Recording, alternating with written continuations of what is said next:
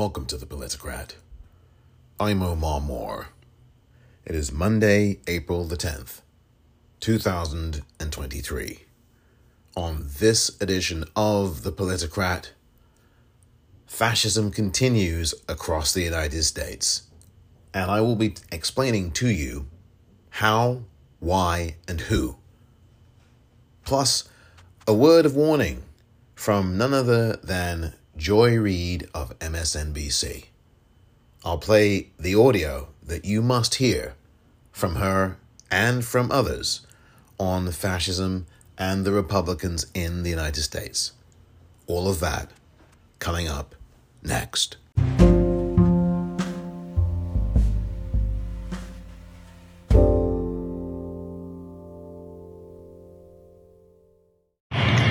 Listen, friends, you need to hear me.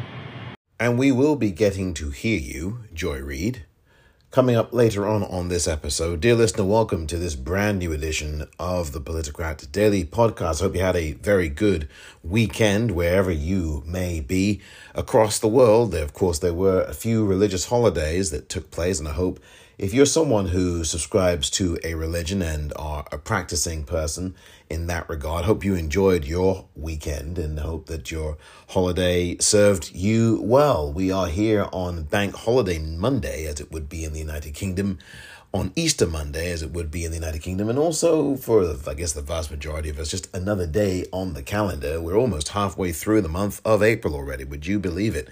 Next week, we will be just around, or actually by the end of this week, we will be at the halfway point.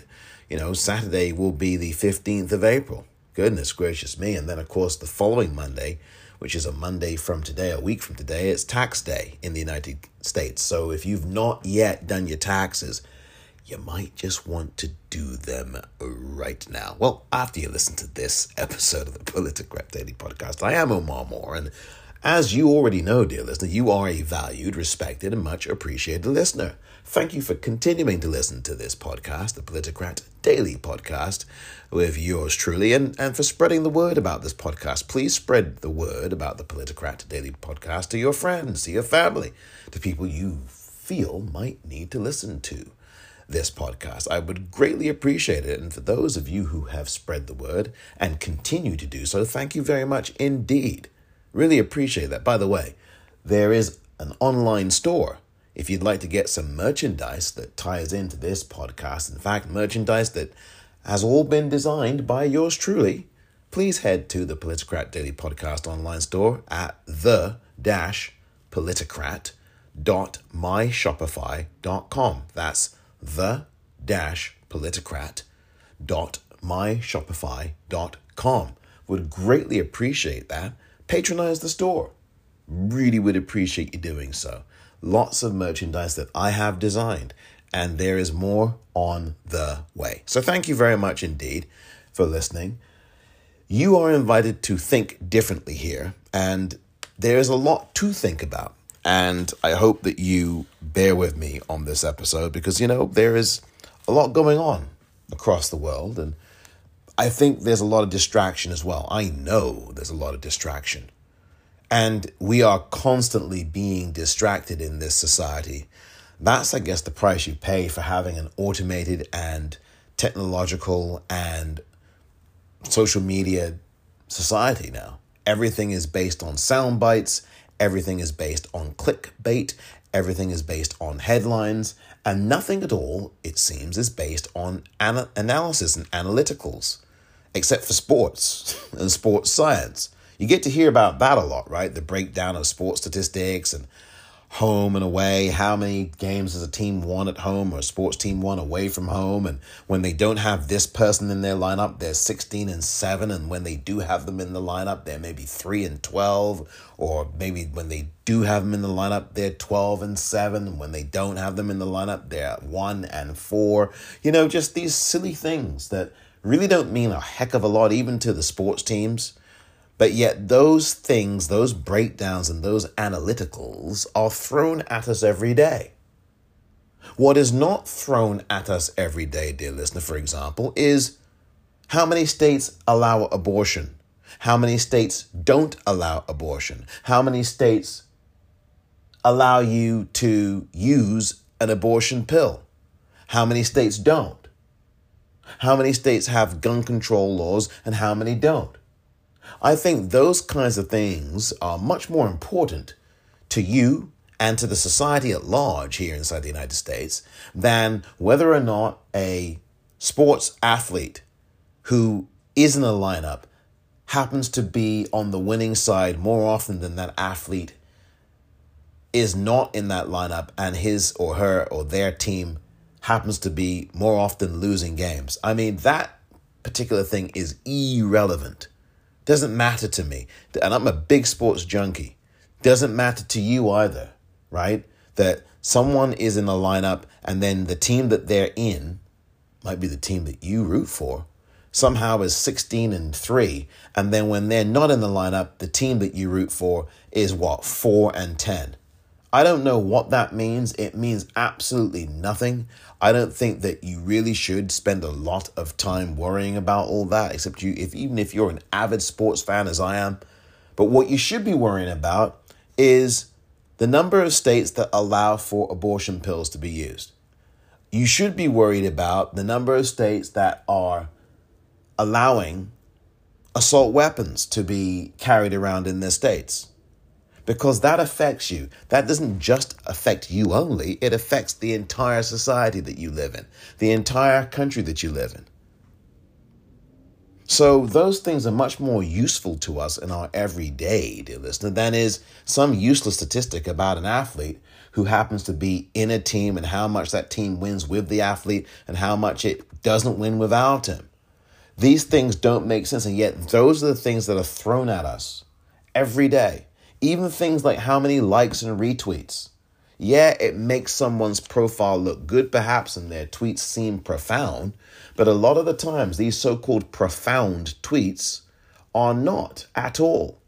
And it's only because of the numbers, that somehow it seems like something really profound, and it's not. It might be something downright stupid. Recently, case in point, somebody like Lil Nas X, who tweeted out some ignorant bullcrap that I castigated when he talked about, where are the gays at in Africa? Where the gays be in Africa, as if Africa is a freaking country, it's a blimmin' continent. I want to go there. Where are the gays at? Yeah. Just some ignorant stuff. And that got thousands and thousands of retweets. But when I say go out there and vote, and you must vote, and spread the word to your friends and educate them on voting and tell them why they must vote and tell them what it entails to vote, that doesn't get any retweets. That might get one retweet. Now, granted, I don't have the 8 million followers that Lil Nas X does. But my message, I guarantee you, is far more impactful and important than Lil Nas X's bullcrap about, where the gays at and so where the gays be in Africa, I want to be there. Numbskull bullcrap, right? And it's offensive and it's stupid and it's ignorant from Lil Nas X. But more people will see that stupid tweet than my tweet, for example, about the need to get out there and vote and why you must, educating you on what you need to do. That's where we need to be, dear listener. That's the kind of information that is important. Not some foolishness that doesn't nourish you, doesn't inform you, doesn't educate you. It might titillate you and it might get you talking and chirping on social media, but you can't do anything with that bullcrappy tweet that Lil Nas X tweeted a few weeks back. You can't do a damn thing with that tweet. But with my tweet, you can do a whole heck of a lot. You know what you can do? You can educate someone else. You can educate a family member, a friend, a spouse, a boyfriend, a girlfriend, a partner. You can then spread that word by doing your own podcast and doing research and then calling your county clerk or calling your Secretary of State or calling your local voting area, your voting precinct. You have an impact that way. So we have to, first of all, stop being seduced by this headline culture, this culture that gives no context, no nuance, This culture that gives us sound bites every 2 seconds, tweets 240 characters or 280 characters, and no analytical thinking, no critical thinking, none. That's the word that I want to say here to start this episode off. When I come back, I've got some audio for you, and I've got a quote that I want to read out. I think I'll read the quote first. I'll figure it out, and you'll find out which comes first right after this.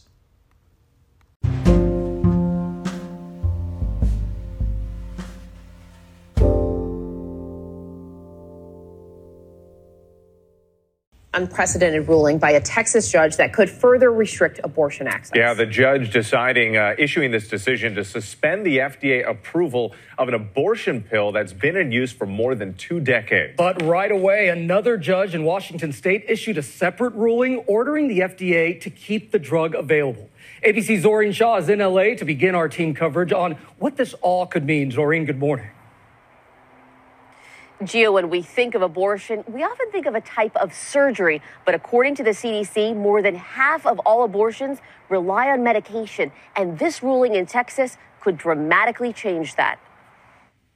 This morning, a major ruling from a Texas federal judge halting the FDA's approval of mifepristone, the first of 2 drugs given to abort a pregnancy in the first trimester. The judge says in the ruling that the FDA's more than 20-year approval is a violation of federal law around accelerated approval for certain drugs. And overnight, a federal judge in Washington state issuing a ruling protecting access to the abortion drug, preventing the FDA from altering the status quo and rights as it relates to the availability of mifepristone. The dueling opinions creating uncertainty about access to the key abortion drug. The Justice Department has appealed the Texas ruling, and that means all eyes are now on the Fifth Circuit, which happens to be the country's most conservative appeals court. We're advocating against our direct abortions, intentional abortions. Seeing the reversal of Roe was a great triumph, but was very much phase 1 in our movement. The FDA has approved mifepristone for the last 23 years. How is it that one person, one judge, with no medical degree, no science degree, can make a decision about a drug that has been used, that has been safe, and proven effective? Women have the right to have abortions, and you can't turn the rights around. It's not okay. The future of the abortion drug will then likely rest in the hands of the Supreme Court. Critics say this decision will likely go beyond abortion. They believe it could motivate conservatives to challenge other FDA-approved drugs and vaccines. So another example is HIV medications. And it could also discourage companies from even investing time and resources into products that could become political targets in court.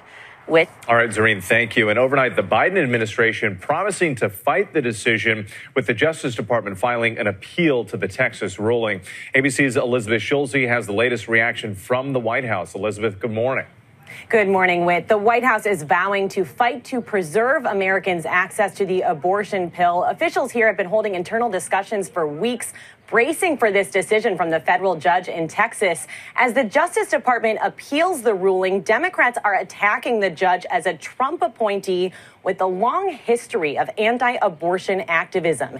In a statement overnight, President Biden said this does not just affect women in Texas. If it stands, it would prevent women in every state from accessing the medication, adding it is the next big step toward the national ban on abortion that Republican elected officials have vowed to make law in America. Vice President Harris, who's been spearheading the administration's abortion rights push, warned that this ruling sets a dangerous precedent, undermining the FDA's ability to approve drugs based on science, not politics. But the political reality here is complicated. Without congressional action, it is not clear what steps the Biden administration can take to preserve abortion access. The president is again calling for Congress to take steps to restore Roe versus Wade. An effort to do that already failed last year, and that was before Republicans took control of the House. Whit. So let's talk more about those next steps. Elizabeth, thank you, and bring in our senior Washington reporter, Devin Dwyer, who covers the courts for us. So, Devin, Devin, what are the implications of these rulings going forward? The implications are significant, Whit. They are sweeping. If this stands, as you heard Zorine report there, it would apply nationwide, even in states where abortion is legal. And that could mean a dramatic reduction into the most commonly used form of abortion in this country, which is medication. In fact, we took a look. 40% of abortion clinics in this country only offer abortion pills. So a lot on the line. We should say for at least the next 7 days, the FDA approval and use of this drug will stand. It's status quo, but this is expected to rocket through the court system. These two competing rulings we've been talking about, one striking down FDA approval of mifepristone, the other one ordering it to keep the status quo, is all but guarantees that the Supreme Court will have to get involved. There's no clear timeline for that yet. It's also not clear how these justices might vote on this issue. The key question, Whit, which we're going to be watching, is will they allow use of mifepristone to continue as they sort this out? We just don't know right now. Yeah, that is the big question. Devin, thank you. Well, dear listener, we do know the answer to this big question. It's going to be 7 more days from last Friday that this decision will be stayed. So, in other words, the report you just heard from Good Morning America, which would have been Good Morning America this past Saturday, April the 8th, 2023, referring to the Federal District Court ruling in Texas of Friday, April the 7th, 2023, is going to be held to not be in force and effect until the 14th of April. That would be next Friday, coming this Friday. So, mifepristone will be available, or mifepristone, pardon me, will be available over the counter for women across this country through Friday, April the 7th. And at that point, April the 14th, and at that point, it will no longer be available according to that ruling. So there are some competing considerations here, of course, because as you heard in the report, dear listener, the court in Washington State, if I remember correctly, was the court that said, no, the FDA must be allowed to continue to approve this drug for use. So this is what is going on. If the FDA is not available or allowed to approve, specifically allowed to approve the drug, then the drug cannot be sold. Simple as. The FDA, Food and Drug Administration, if they don't have the approval, they cannot allow this drug to be sold without FDA approval, and the judge is ordering the FDA to take it off the market, which is, as you heard one of the women in that report say, this is a judge, he's got no medical expertise or anything like that, and yet he's making a decision for every woman across the country, and this is very dangerous. This is known as judicial activism. The conservatives and these fascists on the Republican side love to talk about judicial activism whenever it's a so-called liberal judge. But they are very, very silent when a Republican, a far right-wing Republican, does exactly the same thing that they accuse the Democratic judges of doing. And this was absolutely a judicial activist decision. 67-page decision, by the way. 67 pages. It was a Friday night news dump when everyone was getting ready for the holiday because it was Good Friday this past Friday. And so, when we remember, if you're a religious person, if you're a Christian, you remember the significance of Good Friday. And so this is how this Republican judge celebrates Good Friday, by dumping this decision on you that really is the decision that outlaws the FDA from approving this drug. Matthew Kaczmarek, who is a right-winger, he is an anti-abortionist, he's an anti-abortion activist. You can go look up his history. And he is a judge that was appointed by the piece of garbage, twice impeached, and now indicted and arrested. And what happened, the reason why this judge even got to this position, dear listener, was because Mitch McConnell held open all of the federal judge seats that President Obama wanted to fill. And Mitch McConnell would not do his Article 1 due diligence duties and thus kept Obama from filling all of those seats. Must have been close to 200 plus seats. The piece of garbage gets in, and of course Mitch McConnell goes, oh yes, this is a good idea, let's fill these seats. And so the piece of garbage gets to put all these ultra right-wingers and these 23-year-olds essentially who don't have any experience as judges into positions of federal judge power. And now you have one of them being Matthew Kaczmarek, who is not even 40, I don't think. And boom, he gets to decide for you, dear listener, that you can't take mifepristone. And that's a real problem, a huge problem. So this decision will be stayed until the Friday of this week, the 14th.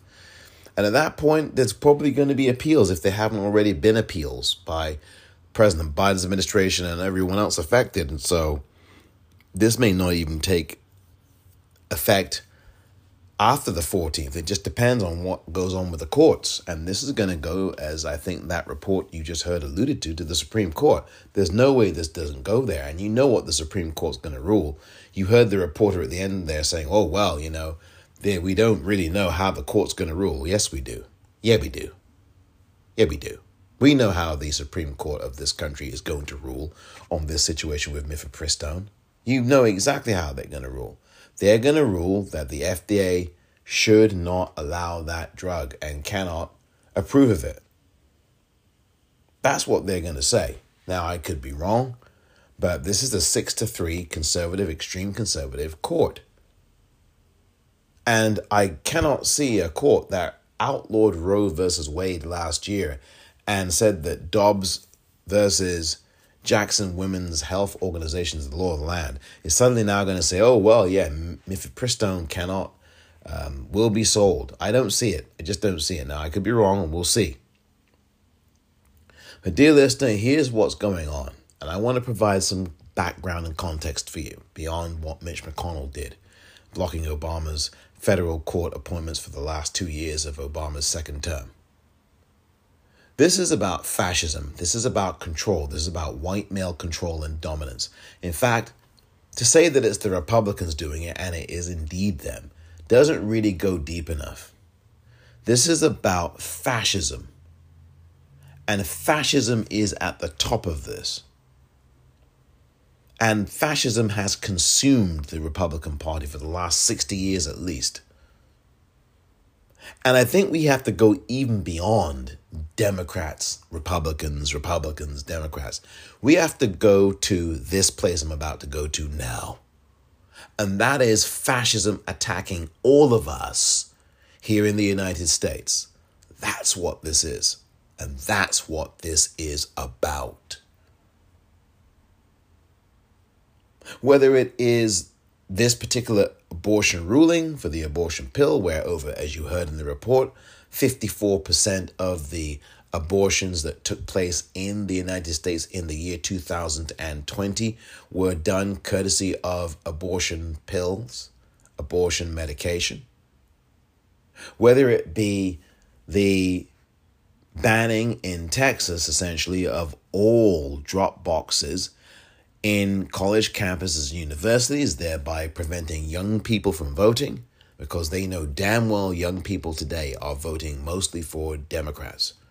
Whether it is the genital inspection law that was passed last week in Kansas, how filthy and disgusting. Whether it be the proliferation of guns and no permits required, and that passes through plain sailing.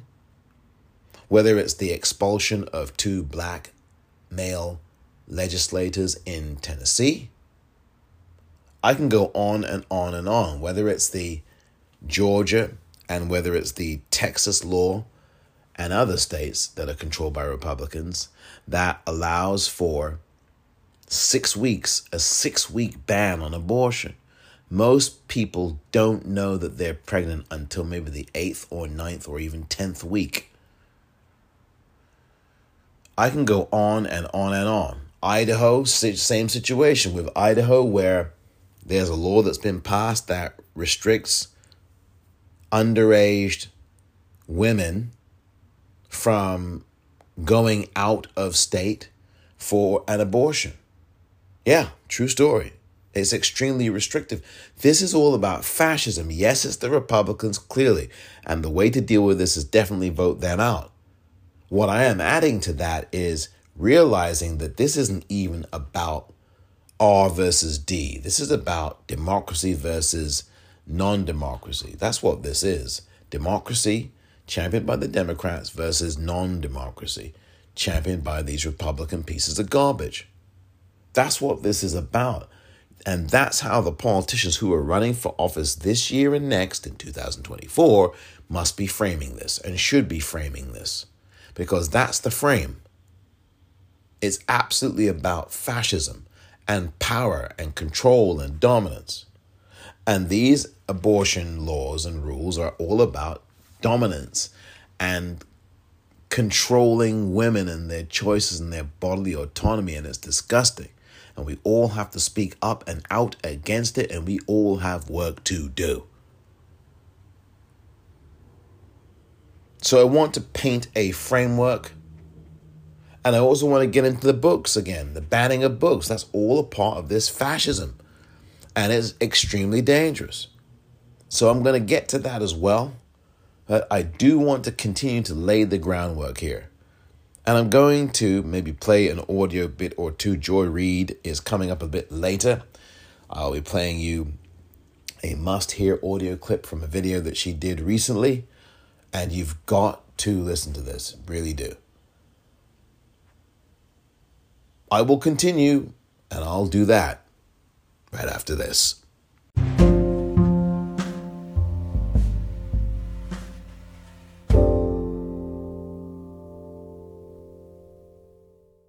Welcome back. Dear listener, I have some contextual framework to lay out here. There's a number of things I want to get to on this episode, on this Monday. Hope you're well. I have to say this, and I alluded to it, I think, before the break. The issue and how we should be thinking about it here in the United States is not just a matter of Republicans against Democrats. It's not just a matter of that. It's not just a matter of Republicans trying to defeat Democrats. It's about fascism against us all. That's what it is. It's about fascism consuming one political party, the Republican Party, and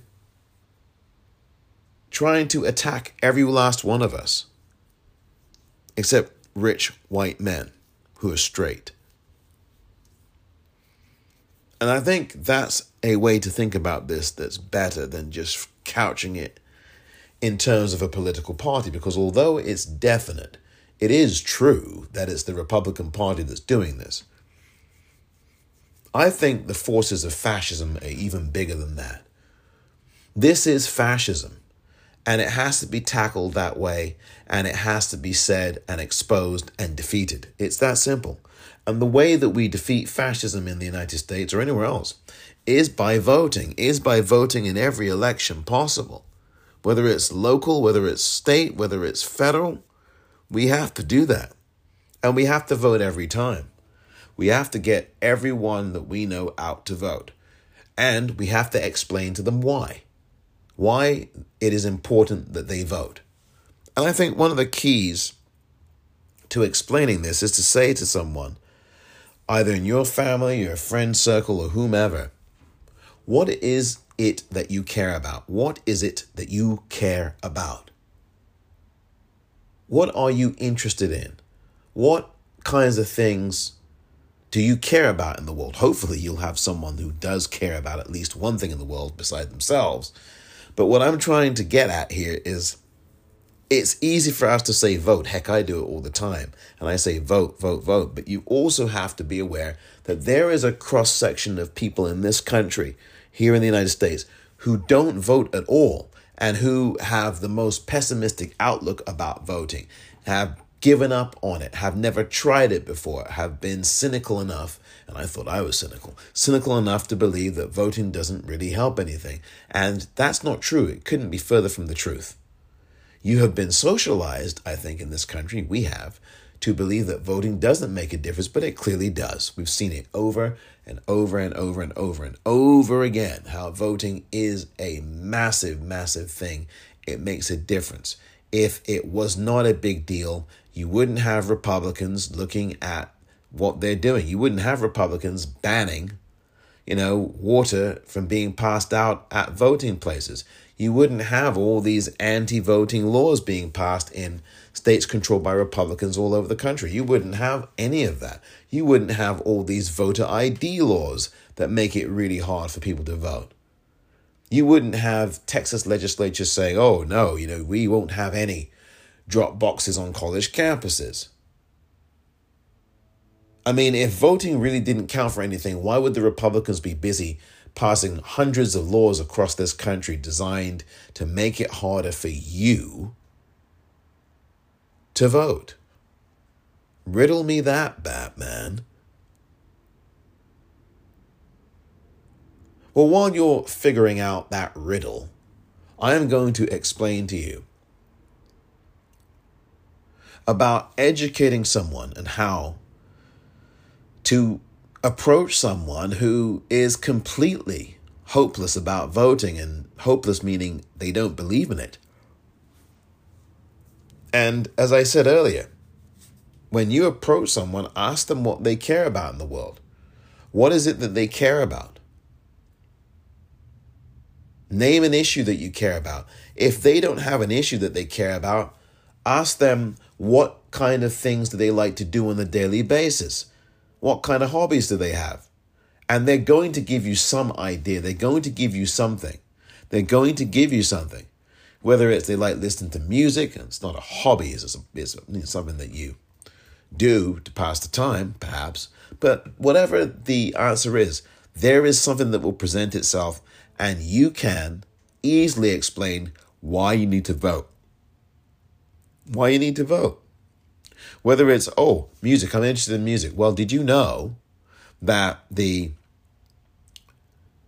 labels on music came about as a result of this and this and this, and activists doing this and that and the other?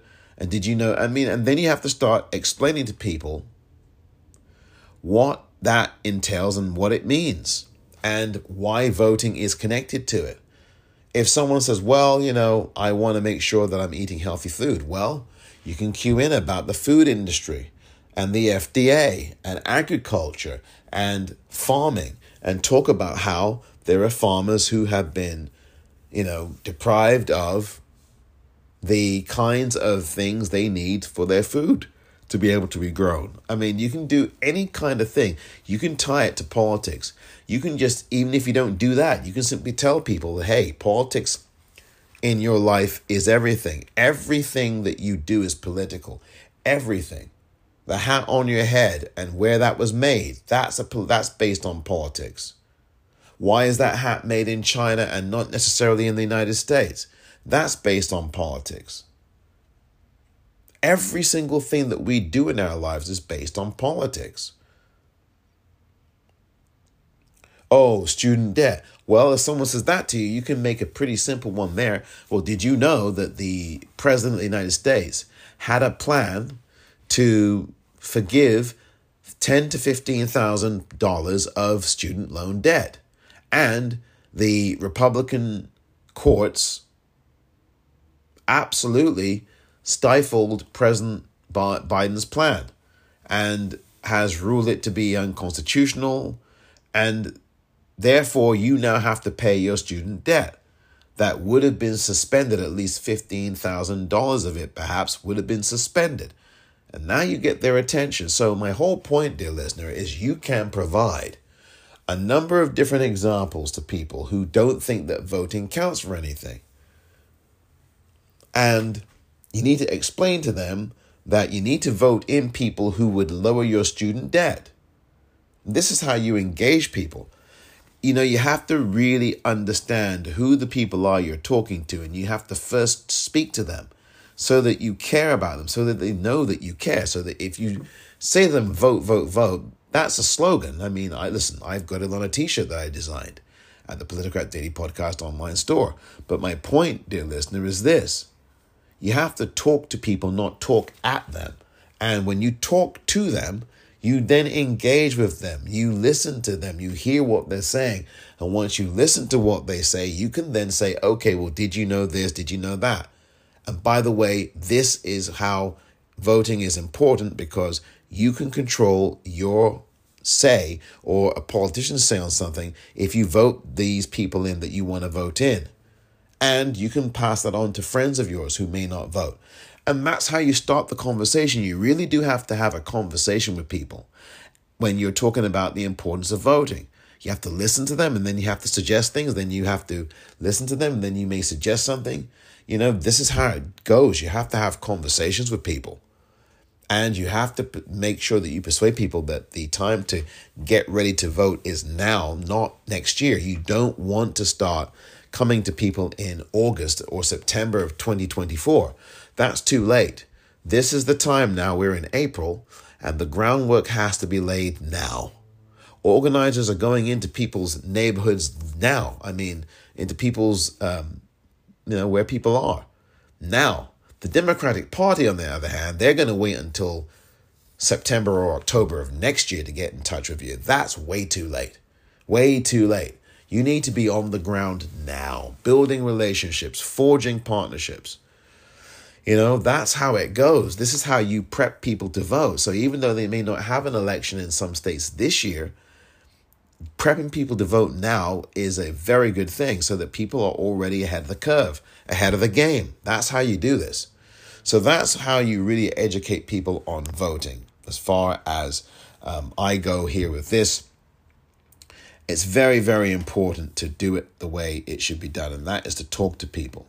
Because we love to sloganeer in the United States, but sometimes, a lot of times, we don't employ the substance and the critical thinking that's needed, and we don't do the engagement part, which is the part where you're listening to people or talking to people. They're talking to you.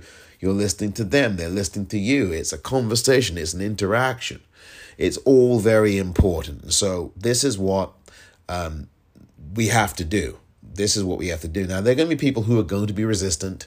There are going to be people who aren't going to want to hear it. They've made up their minds, and I get it. You just have to leave them alone, right? They're violently opposed to voting. Oh, I'm not doing it. All right, well, leave them alone. You just tell them that someone else will be doing your voting for you. And it might not be people that you want to do it for you, because they're going to be voting for something that you may not like. And if you don't vote, you've lost your voice not once but twice, because A, you've silenced yourself, and B, they've silenced you when they vote and you don't. So you're silencing yourself twice. Now, if you tell them that and they're still upset, then you just got to move on. If you tell them that and they begin to say, wait, what do you mean? Or they just have this kind of glazed look, or they may be, okay, tell me more, then you engage them. You're never going to get 100% uniformity on anything. And that's just the way it goes. So, that's how I would prescribe talking to people who you may want to educate, but perhaps may be saying to you, well, I'm not interested in voting. And you can only try to engage people over 1 or 2 minutes. After that, they are done. They tune out, or they just want to move on with their day, or they're very busy, or whatever it is. But you've got to be succinct, because people don't have all day. People's attention spans in this country, the United States, are very short indeed. So maybe you've got 30 seconds with someone before they walk away, maybe even 15. People just aren't in the mood these days to stop and talk. And I don't blame them, because you get some strange people coming up to you. But when it comes to voting, you have to engage people. It's that simple. Black Voters Matter engages people every day. Fair Fight Action does the same thing, and numerous other organizations. Until Freedom, all of these organizations are very much involved in all these lines of work, particularly voting and registering people to vote. And people have to be registered to vote now. Do not wait till next year. We have to be ahead of the game and proactive, and that is where it's at. Fascism is here. It's been here. And we have to continue to organize against it, mobilize against it, and we're going to need coalitions. We're really going to need coalitions from all kinds of backgrounds to make sure this gets done. When I come back, I'll be talking about another news story from last year, almost a year ago, that you may not be aware of.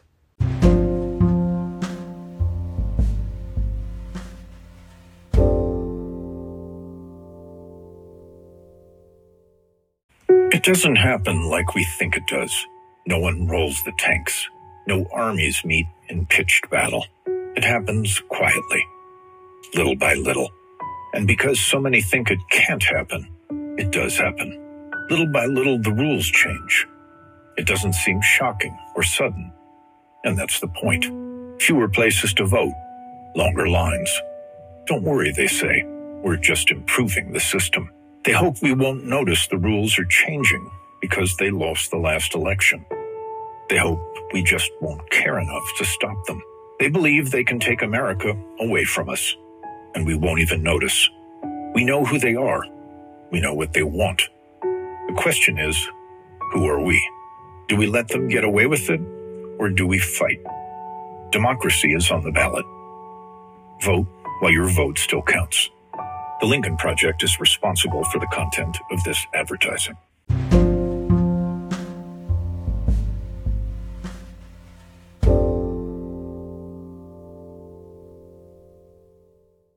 Welcome back. So I do have to give you these two stories that you've got to hear. One of them is the story I've talked about before, but I've never really gone into detail on. It's from reformaustin.org. Reform Austin, as in Austin, Texas, by Dave Manning. The article written December 2nd, 2022. The title, Why Was 75% of Texas voters under 30 missing from the midterms totals? ? Well, it's a good question. Let me read to you, dear listener, just a few sentences from the article by Dave Manning. Only 25% of young registered voters cast their ballots in Texas this year, a precipitous drop from the 50% that voted in the 2020 presidential election. But almost 35% of the same group voted 4 years ago in the 2018 midterm election, according to a post-election report by Derek Ryan, an Austin-based GOP strategist and data analyst. 75% of 18 to 29-year-olds stayed home this year, Ryan told the Houston Chronicle. Meanwhile, nearly 5 times as many voters aged 50 and up voted. The election was won by older voters. So those are just a few sentences from Dave Manning's December 2nd, 2022 story entitled, Why was 75% of Texas voters under 30 missing from the midterms totals? Well, I'll tell you why I think some of them were. I think there's definite voter suppression going on. We know that's obvious. We know that in Texas, and I've talked about this, there's a ballot now, an initiative now that I guess will be signed into law at some point soon to eliminate ballot boxes, drop boxes, specifically drop boxes from every college campus in the state of Texas, every college and university. And that's specifically designed to target voters under 30, obviously young voters. So this is what's going on, dear listener. I think that's part of it. Another part of this, obviously, is apathy from some young people, and also amongst some young people, the feeling that voting may not count. Now, that's not true of everyone, because there are lots of young people who do vote. But in Texas has got a very young population, relatively speaking. And so there's a lot of voter suppression there. I definitely think that factors in. But there also has to be a lot more galvanizing of the youth vote. Now, the Democratic Party, it's not their job to do that. It's not the job of the Republican Party to do that either, for that matter. They're trying to strategize. The Democratic Party are strategizing. The Republican Party are strategizing. Where to spend money, what to do with the money, where it goes, where the candidate goes or doesn't go, all the rest of it. And the job of mobilizing voters isn't necessarily the Democratic Party's job, but it is the activist job. It is the grassroots organization's job. It is Fair Fight's job. It is Black Voters Matters' job, Voter Latinos' job. These are the people, the grassroots people who are out there on the ground every day trying to get people to vote, trying to register people to vote. And again, you can't start this next year. You've got to do it now. It's April of 2023. Now is the time to plant those seeds and build those relationships and to get young people out to vote. You have to persuade them, as I talked about. You have to persuade people to vote. Persuading and educating are the two biggest things in all of this. And mobilizing and organizing are the other two biggest things. So there we go. So that's that story. Very important story. Young people have to get motivated and energized, but you have to help play a part in motivating and energizing them, because as you heard in the snippet of the article I read out, you got voters over 50 who are deciding these elections because they vote in every damn election. The older population definitely makes sure it votes. It votes. And young people have to have that kind of mindset as well. Now, the other article I have to read to you, I'm not going to read it in its entirety, but I need to read you this so you get an idea of what fascism is really doing to the United States. Now, it's been here for a long time, fascism. Let's not act as if that's not true. It is true. I need to read this headline to you, dear listener. This is from NBC News. This is from almost a year ago. This is really something that will blow your mind. Almost a year ago now, April the 26th, 2022. So we're, roughly 2 weeks short, just a bit more than 2 weeks short of a full year that this story was published. April the 26th, 2022 by Elliot Ramos. Here's the headline. Are you seated? I'll give you a moment to sit down if you're not seated. Right. Let me read this headline to you. This is in the United States of America, okay? Not some dictatorship somewhere, but the United States of America. This is in NBC News. Listen to this headline. More than half of states have banned books as anti-LGBTQ and anti-race education laws spread. Here's the subtitle, dear listener. School districts in 26 states have banned more than 1,000 books in the past 9 months.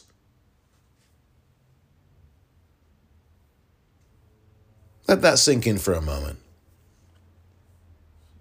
I'm going to read you a portion of this story by Elliot Ramos. School districts in 26 states have banned or opened investigations into more than 1,100 books, according to an April report from PEN America, a literary and free expression advocacy organization that compiled data on such bans from July 2021 to March 2022. PEN America counted actions that led to the removal or restriction of previously accessible books for at least a day, and found that Florida, Pennsylvania, and Texas lead the country in bans. The three states have had more than 1,300 instances of book bans, or 87% of the country's roughly 1,500 banning incidents. So Florida, Pennsylvania, and Texas, dear listener, lead the country in banning books. Pennsylvania, for God's sakes. Now, Pennsylvania is a politically weird state anyway, but it went Democratic the last election, general, and it went that way, I think, the previous election. No, it didn't. It went the Republican way, the previous general election. But here's the thing, presidential election. Here's the thing. 87% of the book bans in the United States were in these three states. It's incredible. And there's a map underneath this, the article, the portion of the article I read. And it has a map of all the places where books are banned. More than 24 states have banned books in the past 9 months. I mean, this is crazy. I'm going to read to you every state and the number of books that they have banned. Now, this is according to PEN America. Let me read this to you. This is just crazy. Listen to this. Here's the number of book ban incidents over the course of the last 9 months. And that's basically from July 2021 through March of 2022. That's the 9-month period that is being talked about here. Now, in that time frame, Texas banned 713 books. 713. Pennsylvania was a distant second with 456 book bans. 456. Then came Florida, third with 204 book bans. Then Oklahoma, 43 book bans. Kansas, 30 book bans. Indiana, 18 book bans. Tennessee, 16. Virginia, 16. Missouri, 15. Georgia, 13. New York State, 12 book bans. I'm surprised by that. Utah, 11. I'm surprised by that too, because I would have thought Utah would have been a lot higher. North Carolina, 6 book bans. Washington State, 5. Wisconsin, 5. Illinois, Iowa, and Ohio, all on 4. New Jersey, 3. Michigan, 2, and I'm surprised by that. Alaska, 1. Arkansas, Maryland, Minnesota, Rhode Island, and South Carolina, all with 1. I really would love to know which books they banned, but all I can tell you right now, here are some of the banned books, according to Elliot Ramos. One of them is Gender Queer, a memoir, a non-binary author's autobiography by Maya Kobabe. The Handmaid's Tale, a book by Margaret Atwood. I talked about that book just yesterday, or maybe even earlier in this episode, dear listener, where a totalitarian society subjugates women, and Under My Hijab, an illustrated children's book by Hina Khan about women wearing traditional headscarves. Bans also included titles from long-established authors like Toni Morrison, whose books Beloved and The Bluest Eye, were pulled from shelves in Florida, Georgia, and Kansas. Oh my God. Give me a freaking break. Yeah, it's just ridiculous. According to PEN America, 41% of the bans are tied to directives from state officials. State officials. You mean Republican state officials, don't you? Or elected lawmakers to investigate or remove books. This includes some bannings that resulted from an incident in October in which a Republican state lawmaker in Texas sent a list of 850 books to school districts asking them to investigate material that might make students feel discomfort. Oh, please. Which students? Are you talking white students? Discomfort, guilt, anguish, or any other form of psychological distress because of their race or sex. I mean, this is just garbage. So that article is quite an eye-opener. That one from Elliot Ramos of NBC News. The headline again, more than half of states have banned books as anti-LGBTQ and anti-race education laws spread. Let me read that headline again. More than half of states in the United States have banned books as anti-LGBTQ, and anti-race education laws spread. I mean, this is, and the headline after it, the subtitle is, School districts in 26 states have banned more than 1,000 books in the past 9 months. I mean, this is just really frightening. This is what fascism is. We're going to just ban books. You can't read them. I mean, we're already in that era, and I think we're so numb to it, some of us. And it's like, for some people, maybe it's, I'll go back to sleep now. Yeah, right. I mean, you better not close your eyes. This is ridiculous. It really is. This is what we're talking about here. It's what I'm talking about. I talked about the book bans before, a few weeks back in an episode, and you're seeing this now again. This is just disgusting.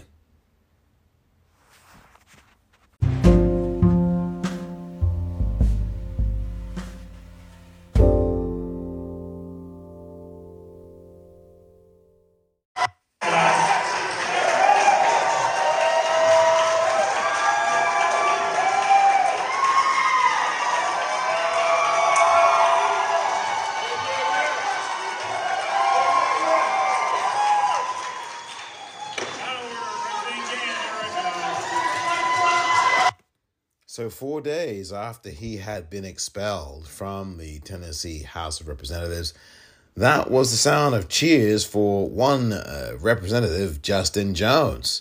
who is now reinstated as a member of the Tennessee House of Representatives. He was reinstated today, and that was the cheering from the gallery as he walked in, accompanied by Gloria Johnson, the white female progressive, who has, as I said, fought the good fight here. She has been steadfast. She's a progressive, true progressive, and I think she's doing some good things. Look, I do regard this as the Tennessee 2 because it was just the two brothers who were expelled. She, being a white female, was not expelled. And even though she had her committee assignments stripped, she had them reinstated today. And the bottom line here is that this was an absolute disgrace by these fascists. These Republicans are a fascist dumpster fire. And these folks are going to reap what they sow here. When these elections come up, you have now galvanized, and I talked about young people not voting, but you have now galvanized a whole generation of voters, not only in Tennessee, but I think across the country, if I may be so bold to predict that. Because there's no way that you get away with this when everybody sees what you are doing. Even those sirens out there are blaring in agreement with me, dear listener, because truth crushed to earth shall rise again. And Justin Jones should never have been expelled. It was great to see him come in with his right fist in the air to the gallery, really triumphant. And that legislature, those people, those white Republicans who sat there and voted to oust him, now just have to sit there and take it. And I just love that. There's video of this online as well. I've retweeted this as well on my Twitter account at the Popcorn REEL. And Gloria Johnson's just walking him in. It's just terrific. It's terrific. This is the coalition you're going to have to need. You're going to need in this country. You are going to need, because black folk, look, we are very clear on voting. We are very clear. We vote in robust numbers.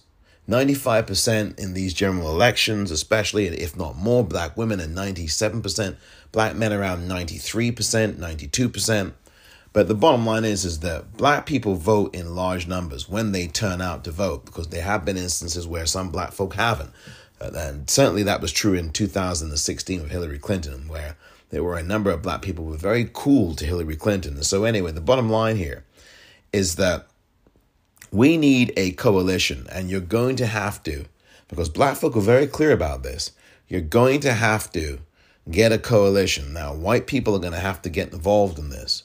And they're going to have to start voting for the things that are good for everyone, not just for themselves. And what we saw in Tennessee this last few days, and particularly today, is a vastly majority white group of people who believe in justice, who believe in the rule of law, and who believe in the fact that Justin Jones should still have his seat. And there's hundreds and if you look at some of the videos and photos, there are hundreds and even thousands of people, the vast majority of whom are white. They're in Tennessee protesting and chanting the name of Justin Jones. There were even signs that said, "No Justin, no peace." I just thought that was really great. Whoever did that, it was great stuff. Really was. But we're going to have to get coalitions together to knock these Republicans out of office, really. And it's going to take that kind of sustained coalition building. And I think the white progressives who really are truly progressives and are anti-racist, not the white progressives who act like they are, holier than thou, but they're racist as F, will have to start really chipping in and doing the work. And Gloria Johnson is doing that. She is doing that. Now, again, I kind of look askance when I see that it's only 2 black men who are expelled initially, and yet the white woman stays. I know what that's about, obviously. So I still call it the Tennessee 2, but I can say that Gloria Johnson certainly has fought the good fight. And, you don't see this very often. You don't see these kinds of coalitions. And this has got to be something that sparks and galvanizes the country. It truly must. So that was the news. The city council, the Nashville Metro Council, voted to reinstate Justin Jones to his seat, 36-0. That was the unanimous vote. Now, what will happen is that Justin Jones will stay in office for the time being until the special election, which is probably going to be held sometime in the summer, comes along, and then he will run for re-election. So that's how it will work. And the bottom line now is once Justin Jones wins re-election, because he's clearly going to, he will then be a permanent member, at least for the time being, obviously, for the term. He'll probably have a new 4-year term or a new 2-year term. He will be a part of that apparatus, facing off against the very people who voted him out, including the Speaker of the House in Tennessee, Cameron Sexton, who is a Klansman. Let's be honest. Let's face up to that, because that's the truth. But there was nothing more sweet on Monday than seeing Justin Jones walking right back into the same legislative floor that expelled him just 4 days ago. I just thought that was terrific stuff. It was really well done. So anyway, that's that. I wanted to mention that. Also, there was a shooting today in Kentucky. 4 people killed at a bank. Really horrible situation there. And, it underscores the fact that we need to ban these weapons and ban these rifles and all these things, because you don't need that stuff in terms of the United States. You just don't. And it's become way out of hand now, and it's absolutely disgusting. Absolutely disgusting. When I come back, a message from Joy Reid of MSNBC. As you, I think, may never have heard her before.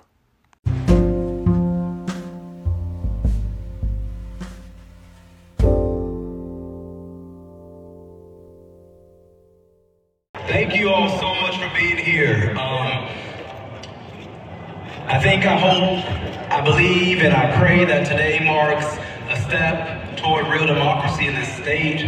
I hope that we send a clear message to my colleagues or my former or soon-to-be colleagues in the legislature that we will not allow these attacks on our democracy to happen in the comfort of silence. You will rise up and you try to bury us, but we are seeds. We are rising up. And it's not going to be led by the same voices, the same people who love to come when the cameras are here, but it's being led by these young people. It's being led by young people who are tired of being told to wait and to step to the side. Because that's what led us to the well that day. When I went to the well to speak from that megaphone, I wasn't going up there as Justin. I was going up there on behalf of 78,000 people in District 52.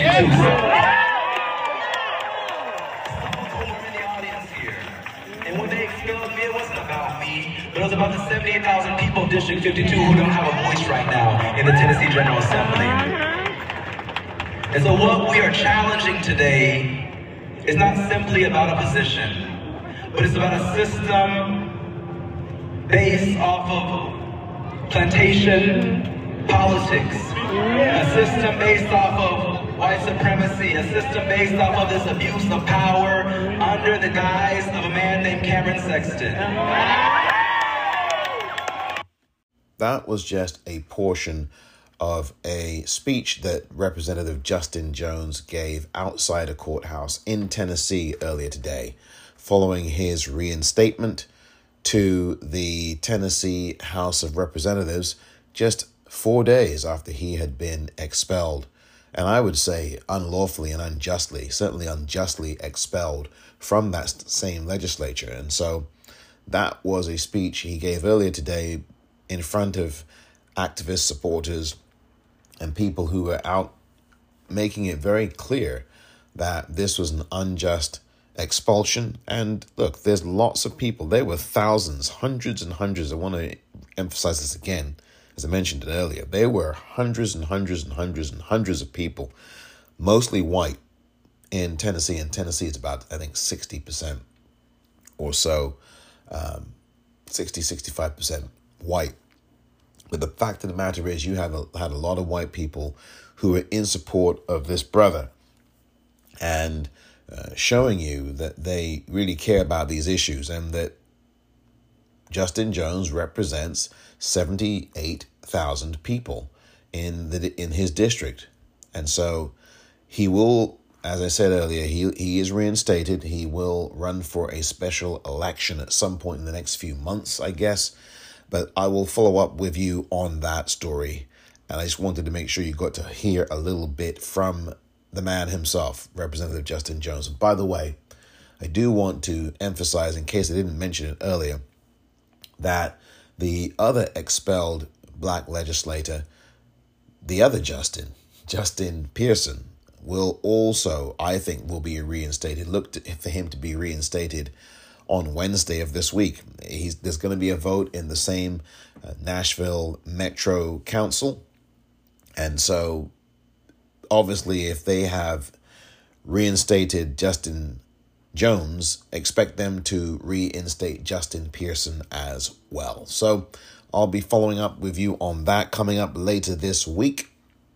And I just wanted to play you that clip. So it's important that this movement continue. We are seeing a new human rights movement in the United States. Every few decades we see this, and we all have to join it. It's very important that we do, that we all get involved. It cannot only be the young generation, this generation. It's got to be all of us. And everyone can do something. It doesn't mean that we all have to be out on the street and protesting. I think protesting is a good thing. Non-violent, peaceful protest is a very good thing. We all have a role to play. I hear people who are of an older generation, such as my own, or generations prior to my own, saying, well, I've already done that. I marched, I fought the good fight. The fight's never over for any of us. As long as we have breath in our bodies, the fight isn't over. We all can do something. We all can contribute something. And that's my point. As I say, we don't all have to protest. There are all kinds of things we can do. We can call legislators. We can get in touch with local officials. We can actually form organizations. We can join organizations. We can do so. We can volunteer. We can do so many different things. So the fight really is not over for any of us. And I mean, this is about not just future generations, but it's about where we are now. It's about everything. And so we all have a role to play, and we all can do something. What I want to do now, dear listener, is play you a 7.5-minute audio.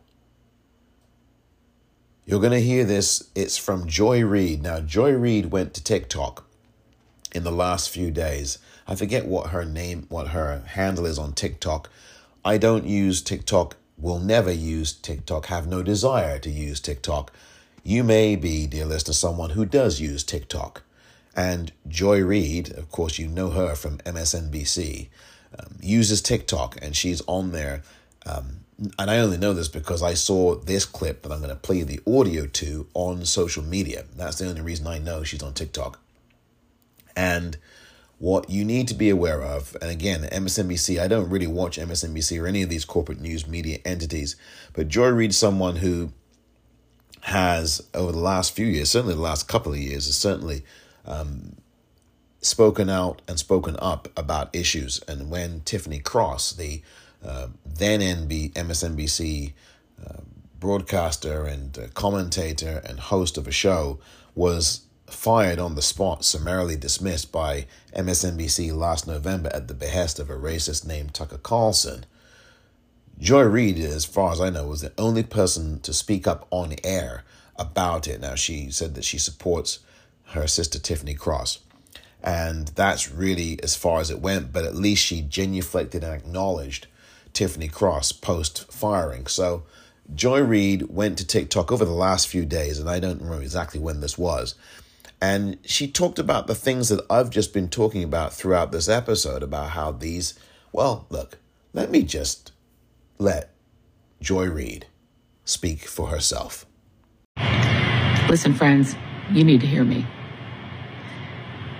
The Republican Party, at this stage in its development, is at war with the rest of us. They're at war with women, and women If you think they're going to stop with just outlawing the abortion pill, you got another thing coming.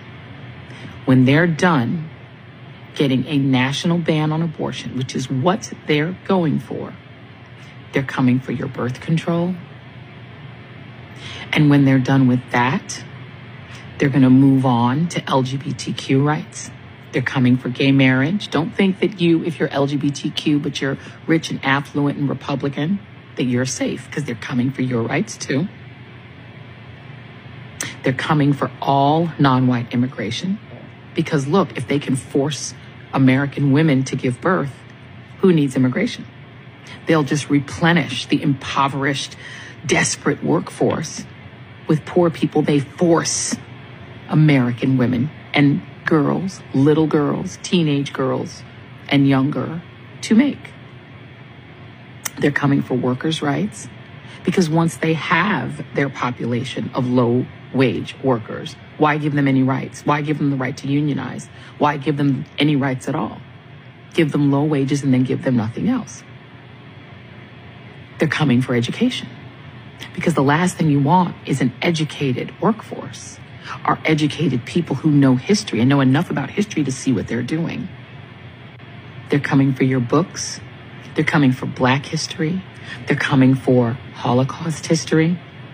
They're coming for the history of all non-white people, and they're going to erase it from our schools. And one thing that they will never do is protect a single child from getting slaughtered in school, because their only true worship is guns.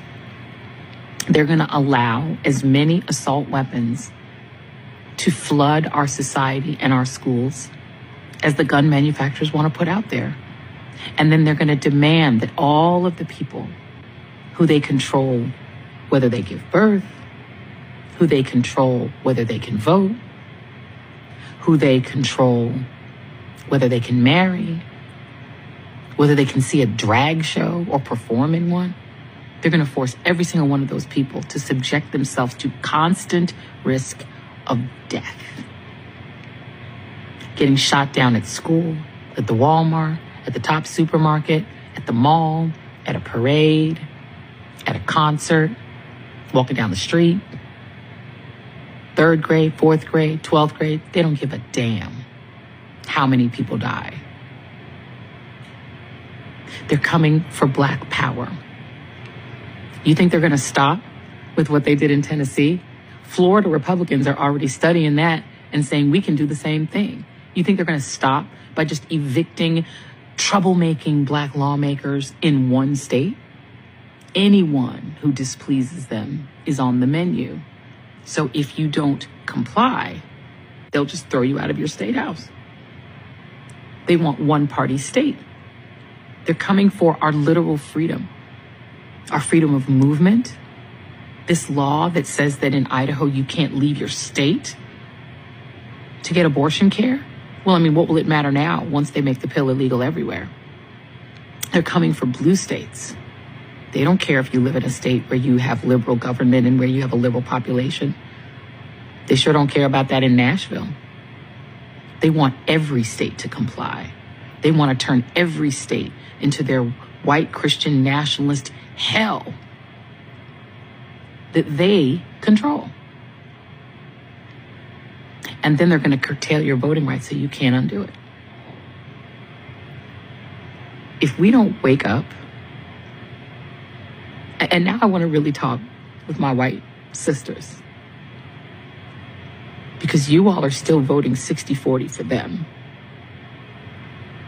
You're still letting them control you and your body in states like Texas, in states like Tennessee, in states like Florida. Your daughters aren't so much, because young white folk, they done figured it out. They're now voting majority Democratic because they understand when they vote that the only solution to the extremism of the modern day Republican Party is for them to lose. If they don't start losing elections, and I mean everywhere, from dog catcher to state house to state senate to school board to Congress to the presidency, until they lose all of it and they are stripped of power, they are never going to moderate. But if they lose, if you are a Republican and you care about your party, the only solution to their extremism is for them to lose. When they lose enough elections and they lose enough power and they lose control of enough states, they will moderate. And then we will have two normal political parties again. And I'm not saying this because the Democrats are outstanding or perfect, but they're normal. And they don't want total control over your womb. And they're willing to protect you from gun violence and gun death and gun massacres. So all I have to say is this, especially my young folks, you need to register to vote. And you need to vote in every election, off year, on year, local, state, national, all of them. And you need to vote them all out. Even the nice ones. You think, this is a Republican, I like them, they seem nice, vote them out. Because until that party begins to lose on an epic scale, they can't moderate because they are captive to a base that is so extreme, that is so Christian nationalist, that they can't be fixed until they lose. The Republican Party is at war with the rest of us. The Republican Party is at war with the rest of us. They have embraced white Christian nationalism and extremism. And the only way to fix it is they gotta lose. It's DEFCON 1, y'all. We damn near in Gilead. Wake up. Wake up. Take action. And stay woke. So, dear listener, Joy Reid there in, I think, a terrific bit of video. You heard the audio to it. And what she's saying is all true. This is what the Republicans are doing. This is the fascism. This is happening. And you have to wake up, like she says. Like she just said, you have to wake up. This is not a dream. This is actually happening. And this is what cycles of history are. Every era, there's going to be a challenge, and we have to be able to meet it and defeat it. It cannot be left to young generations, and it has to be organized. It has to be absolutely proactive. Proactive. The planning has to begin now for 2024, because if you just hew to the news cycle, you will forget the two Justins, the Tennessee two. You'll forget them by the end of this month.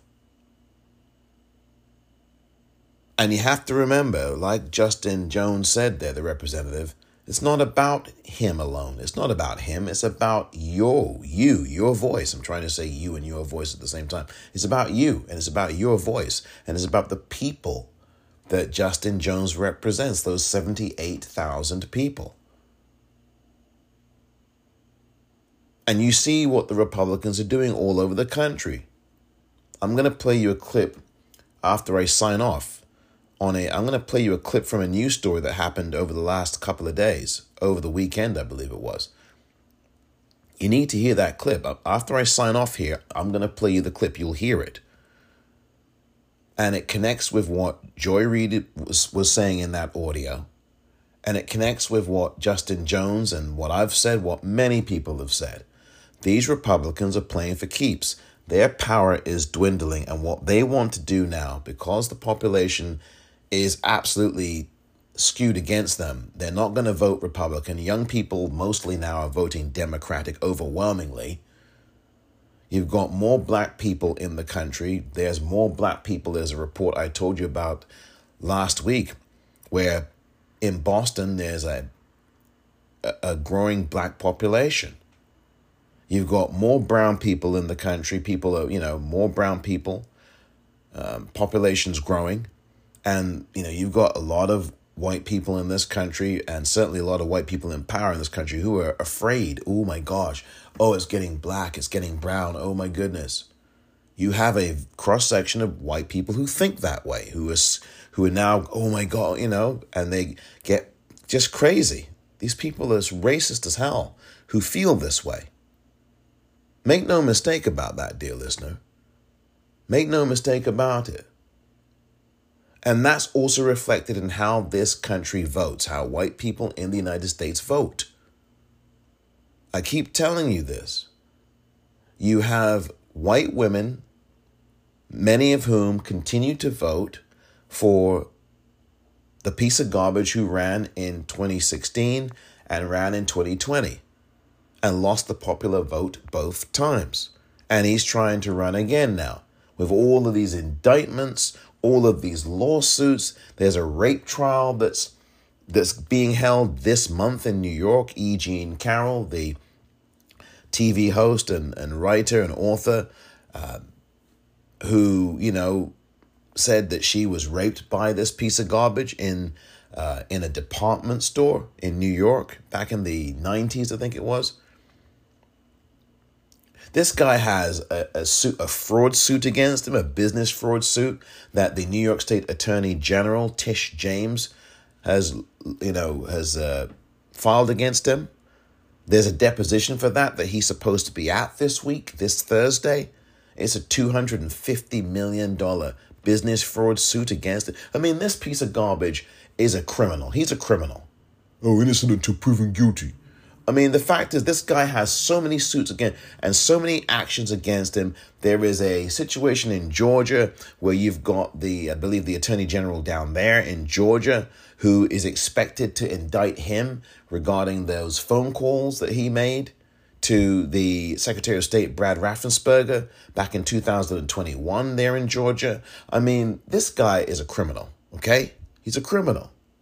He's a criminal. Don't forget, I haven't even talked about January 6, 2021 and his role in that.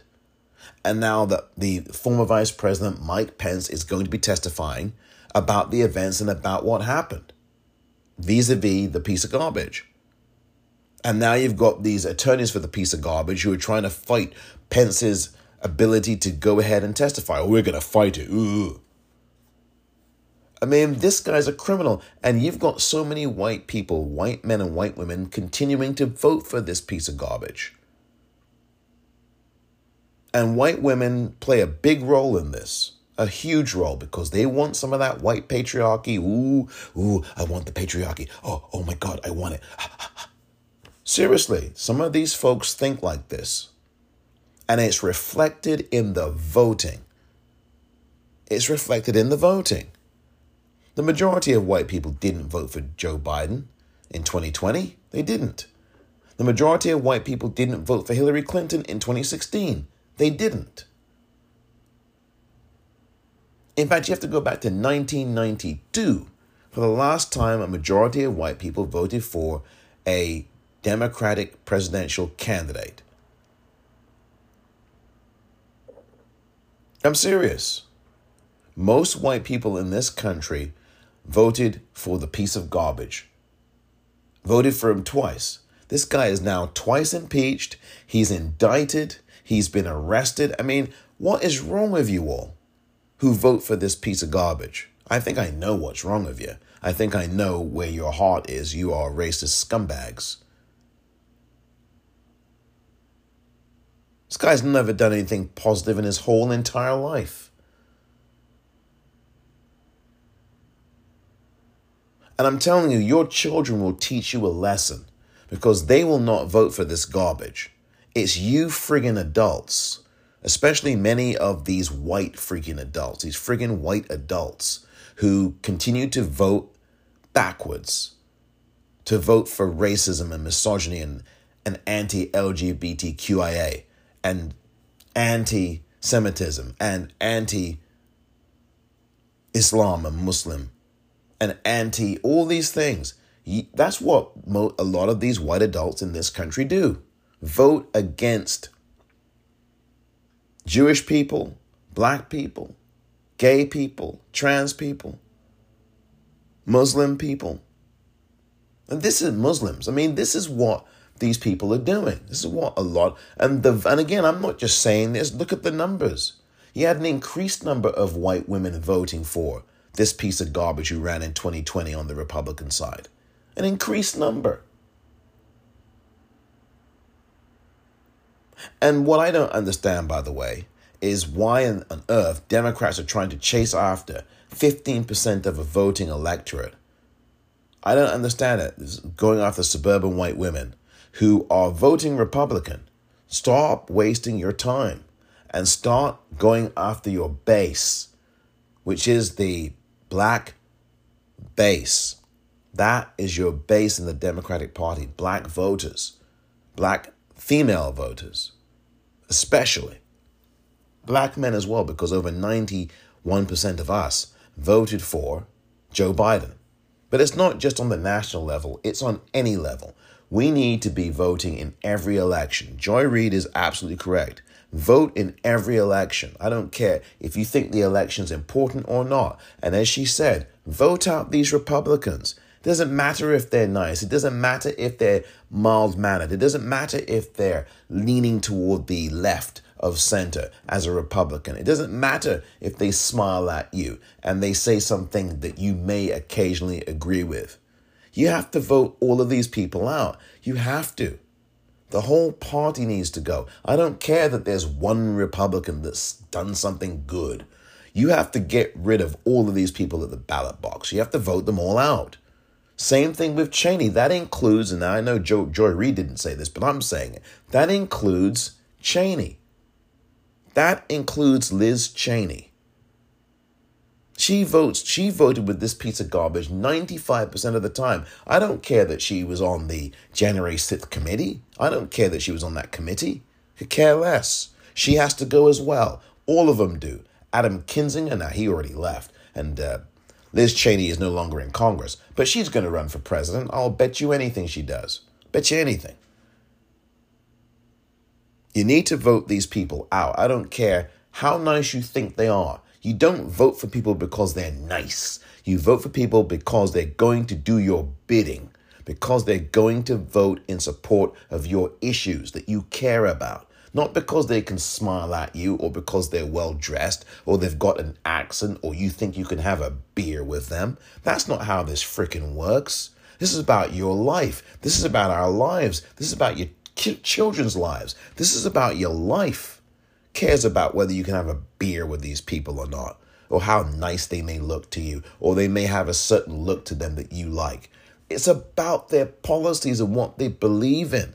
And these people, whether it's Liz Cheney or whether it's someone as extreme as, name them, MTG, they all don't have your best interest at heart on the Republican side. These people are disgusting. And I don't see any daylight of difference between MTG and Liz Cheney. When Liz Cheney votes 95% of the time with the impeached piece of garbage, what difference is that really? She may not be this blatant racist that MTG is, but what I know is this: both MTG and Liz Cheney, when she was in Congress, they voted with that piece of garbage. And certainly if MTG wasn't yet in Congress, and I don't think she was when the piece of garbage was in, but the fact is she espouses all of those views. So there's really no daylight worth of difference between the two of them. What, because one of them sat on January 6th committee and said, we have to do this, when for years she was voting against things that are against your and my interest? She voted against abortion care? Are you kidding me? So now all of a sudden one stint on a freaking committee erases that for you? Come on, man. Damn, people will allow anything from these folks. Oh, well, she did sit on that committee and she's doing a great job. I mean, all that kind of chatter and that kind of talk is all garbage. It's all designed to manipulate you. At least I think so. Oh, she sat on the committee. Now she's the Avenger. Even though her ass voted against you for years and years and years in Congress. And now one freaking thing, and you all, not you, dear listener. But you proverbially are now going to vote and now jump up and down for her and cheerlead her for one friggin' thing. I assure you the Republicans don't do that when a Democrat does something they agree with. They don't jump up and down. They don't. They continue to do what they do, which is put these oppressive policies in place. And so Joy Reid is 100%. We have to go out and vote in every election. I don't care if you think it's an election that's insignificant. I don't care if it's an election to give you different shoelaces. I don't care what the damn thing is. You need to be voting in it. You need to start approaching voting the way you approach a grocery shopping list. You have to check off everything on that list. You have to check off everything on that voting booth. Everything. Don't leave any of these election races blank. Oh, I'm just going to vote on the top of the ticket. I'm not going to vote on anything else. That's stupid. You have allowed someone to vote for you. And as I said earlier, someone will stifle your voice twice. One, when you don't vote yourself. And two, when someone votes against you. So that's twice your voice is being canceled out. And it makes no sense to do something like that. You need to vote in every race down ballot, every single race on that ballot. As I said earlier, not this episode, but earlier this year in several episodes, I am going to hone in on voting and what we need to do. I've already talked about the kinds of things you need to be saying to people to educate them to vote. Friends of yours who you hear sitting there saying to you, well, should I really vote? I heard these two, they were probably in their late teens, early 20s. These two women, one was Latina, one was white. And they were walking down the street here in San Francisco. And I was wearing the Vote t-shirt that I designed. And you can get that at the Politicrat Daily Podcast online store, the-politicrat.myshopify.com. And these two women, they were probably maybe 19, 20, 21. And they looked at my shirt and you could hear them talk to each other saying, oh, are you going to vote this time? Should we vote? And if she was saying that to me, either one of them, I would have said, yes, you should. I was I was very close to answering them, but I decided not to. You should vote. If you're a person who is in your 20s listening to me right now, and you've been having that similar question, you've been having a conversation with friends and you've been asking them, should we vote? Should we vote? The answer is yes, you should. You should. You should vote. You must vote. You must vote. And my gosh, don't talk yourself out of voting. Not only should you vote, you should get all your friends to vote. Because the things that these fascist Republicans are doing right now will affect your life. These people want to take away contraception, like Joy Reid says. There's no question about it. They're already taking away your right to choose.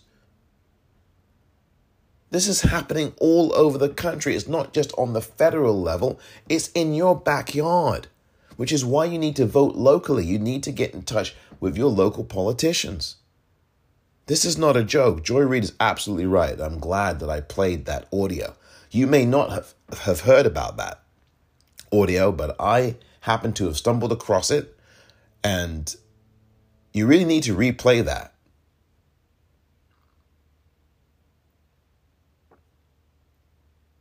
I'm going to be playing you another audio clip, and again, I'll play it right after I sign off here. Follow yours truly on Twitter at @thepopcorn, REEL, and on Spoutable. Black-owned social media matters, and Spoutable is black-owned. SPOUTIBLE.com/popcorn, REEL. Of course, I've told you about the store, the Politicrat Daily Podcast online store, the-politicrat.myshopify.com. And of course, this podcast, please share this podcast, subscribe to it, share it, download it, pass this podcast around to your friends and to your family. The Politicrat Daily Podcast is a podcast that invites you to think differently. News and information, issues of the day, conversation, interviews, and more. All of it here on a daily basis. Well, as daily as possible, put it that way. Thank you very much for listening to this edition of The Politicrat. I'm Omar Moore. It's been nearly 10 months since the end of Roe v. Wade and the beginning of abortion access falling solely under state control, with major developments in 4 states this week. In Idaho, the governor signed a controversial new law making it a felony for non-parent adults to help a minor cross state lines for an abortion, the first law of its kind nationwide. Planned Parenthood is slamming the measure as extreme, saying it will put young people in dangerous and isolating situations. What would you say to critics who call this unnecessarily cruel? I think, again, it's important that we protect the life of the unborn child. When it comes to minors, what the legislation requires is that parents essentially be informed. In Florida, protests and arrests after the state Senate passed the so-called Heartbeat Protection Act, reducing abortion access from 15 weeks to 6. If you vote for this ban, things will get worse. Women will die. For 50 years, the killing of innocent children has been legal. Legal does not equate to right. It all comes amid a pair of victories for abortion rights advocates. In Michigan, Governor Gretchen Whitmer signed a repeal of the state's abortion ban on the books since 1931. Abortion rights are now enshrined into our state constitution. And in Wisconsin, abortion was at the heart of Tuesday's high-stakes election for a seat on the state Supreme Court, now set to be filled by the liberal candidate, all but ensuring abortion access in the state. Wisconsin voters have made their voices heard. Tonight, several more states are considering legislation that would either expand or restrict access to abortions. Blaine Alexander, NBC News.